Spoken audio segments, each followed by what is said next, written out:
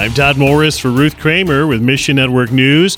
A 7.0 earthquake struck the Philippines' most populous island of Luzon last Monday.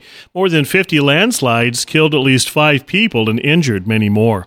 Electricity has mostly been restored, but clean water remains a concern. Bill Passins is with AMG International. Some of the people that we do serve did have some damage to their houses, some things like cracks in foundations and things like that we're going to try to help some of our sponsored kids' families. But that was really the extent of the damage that was done to any of the AMG ministries or the constituents that we serve. Passins recently returned from a trip to the Philippines, his first since the COVID-19 pandemic began.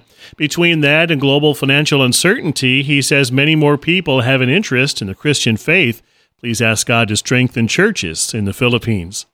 2 years ago, World Missionary Press sent 6.4 million scripture booklets to ministry partners in Brazil. Freight coordinator Helen Williams says she's been flooded with reports as the Holy Spirit changes hearts. The feedback is just overwhelming almost. I mean, in terms of excitement among our distributors down there, new opportunities. There are places being reached that were not being reached because of the lack of resources, such as material. One ministry set up regional distribution points with some pastors sending 500 boxes at a time. While believers praise God for moving so powerfully in Brazil, they know He's not finished yet. I have 6 orders on my desk for Brazil.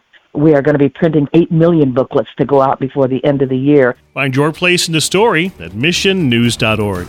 Mission Network News is a listener-supported service of One Way Ministries. Please consider giving today. Look for the support tab at missionnews.org. I'm Todd Morris.